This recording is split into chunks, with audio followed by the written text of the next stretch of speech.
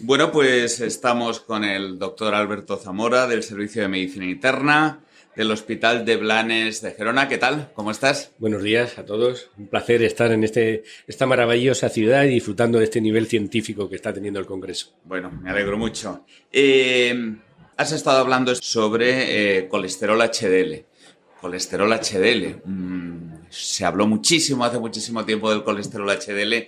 Decayó cuando los fármacos que incrementaban los niveles de HDL no tuvieron el éxito esperable y ahora se vuelve a hablar del HDL. ¿Tenemos algo nuevo del HDL del que hablar? Bueno, yo creo que el HDL nos sorprende a todos siempre y como es una molécula compleja y sobre todo la gran desconocida, siempre hay que hablar de él.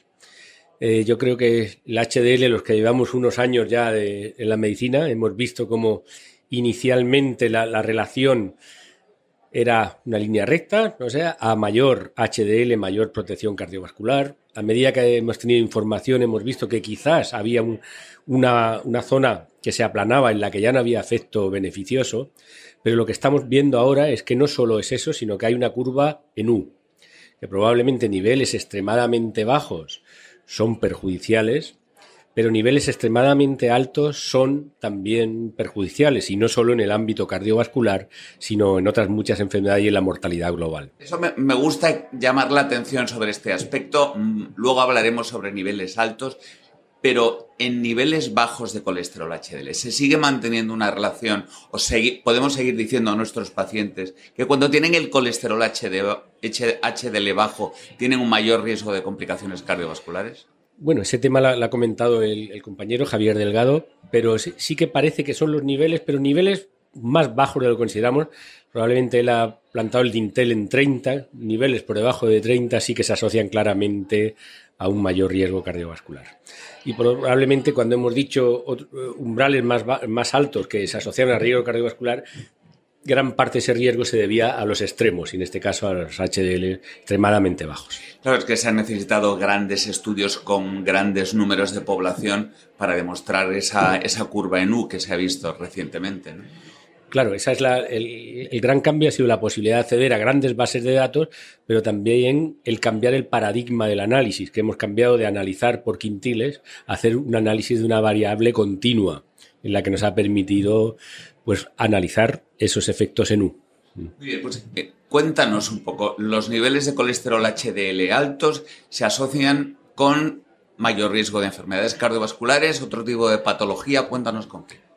Bueno, pues probablemente lo que hemos visto es que el HDL alto se asocia a todo, porque ahora se considera a todo lo malo. A todo lo malo, efectivamente. Y que es un marcador de estado de salud. O sea, ya no es un marcador de riesgo cardiovascular, sino que podríamos decir que hay un umbral que es buena salud y un umbral a partir del cual estamos hablando de que hay un aumento de enfermedad cardiovascular, un aumento de mortalidad, un aumento de cáncer, un aumento de enfermedades autoinmunes, se ha asociado a nivel a demencia, todos los tipos de demencia, vascular, Alzheimer, se ha asociado a dermatitis atópica, a atrofia macular, a osteoporosis, a mayores niveles de HDL, parece que hay mayor fractura y probablemente nos queda mucho por saber y pronto asistiremos a muchas especialidades hablando del HDL. Claro, la gente se preguntará a partir de qué nivel de colesterol HDL debemos preocuparnos, si es que podemos preocuparnos. Bueno, probablemente esa pregunta la tenemos que terminar de responder en cada población, en cada etnia, y probablemente ahora lo que nos dicen las guías de 19 es que por consenso unos niveles por encima de 90 miligramos de decilitros pues son unos niveles en los que ya no se asocia a un beneficio de riesgo cardiovascular y que probablemente hay estos perjuicios que hemos señalado. ¿El mismo nivel en varones que en mujeres? No, como en todo, somos diferentes y como en todo hay que estudiarlo. Y parece que las mujeres son niveles un poquito más altos y que el impacto del HDL alto es menor en la mujer. ¿Y a través de qué mecanismos se supone que un colesterol HDL alto se asocia con tanta patología?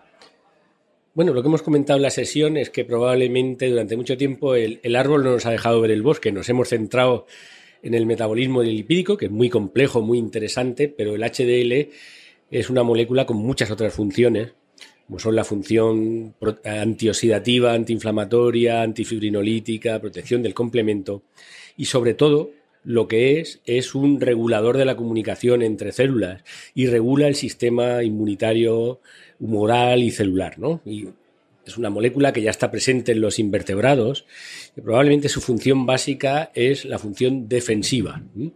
Y otras funciones, como conocemos recientemente, pues es la actuación en la depuración del beta-amiloide a nivel cerebral. O sea que probablemente la molécula de HDL va mucho más allá del metabolismo lipídico, del transporte reverso, y que por eso tenemos que estudiarlo desde una mirada amplia y global. Y entiendo que la gente que tiene HDL muy alto, lo que nos está indicando es que esas HDL no funcionan de la manera adecuada que deberían de funcionar, ¿no? Efectivamente, ¿no? Ahora podemos hablar que lo importante no es la cantidad, sino la calidad, que es el funcionamiento de HDL, y que si tuviéramos que definir 3 características del HDL que funciona bien, funcionante, es su capacidad de extracción de colesterol, la capacidad de regular el óxido nítrico y la capacidad de controlar la función endotelial.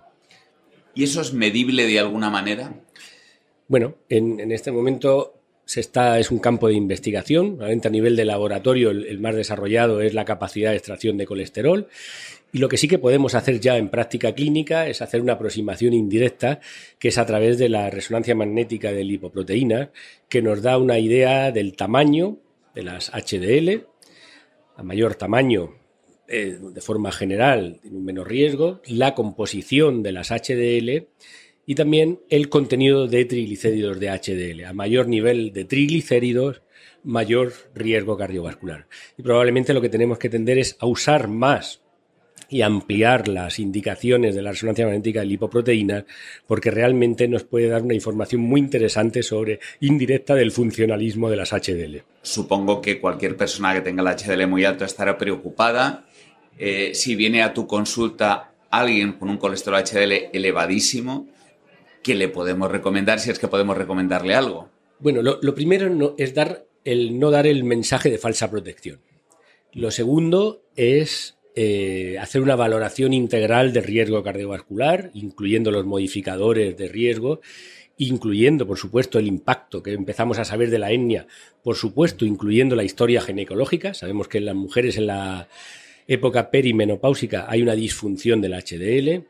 Probablemente no podemos utilizar las escalas de riesgo habituales ni los índices habituales porque estamos infraestimando el riesgo. Una persona con un HDL extremadamente alto, si aplicamos las escalas de riesgo, incluido las últimas guías del 2021 de prevención vascular, puede pasar de alto a moderado riesgo o incluso a bajo, y eso implicaría una disminución en la intensidad terapéutica. En estos pacientes se benefician de un estudio de imagen vascular, de estratificación del riesgo, más que ninguno, probablemente.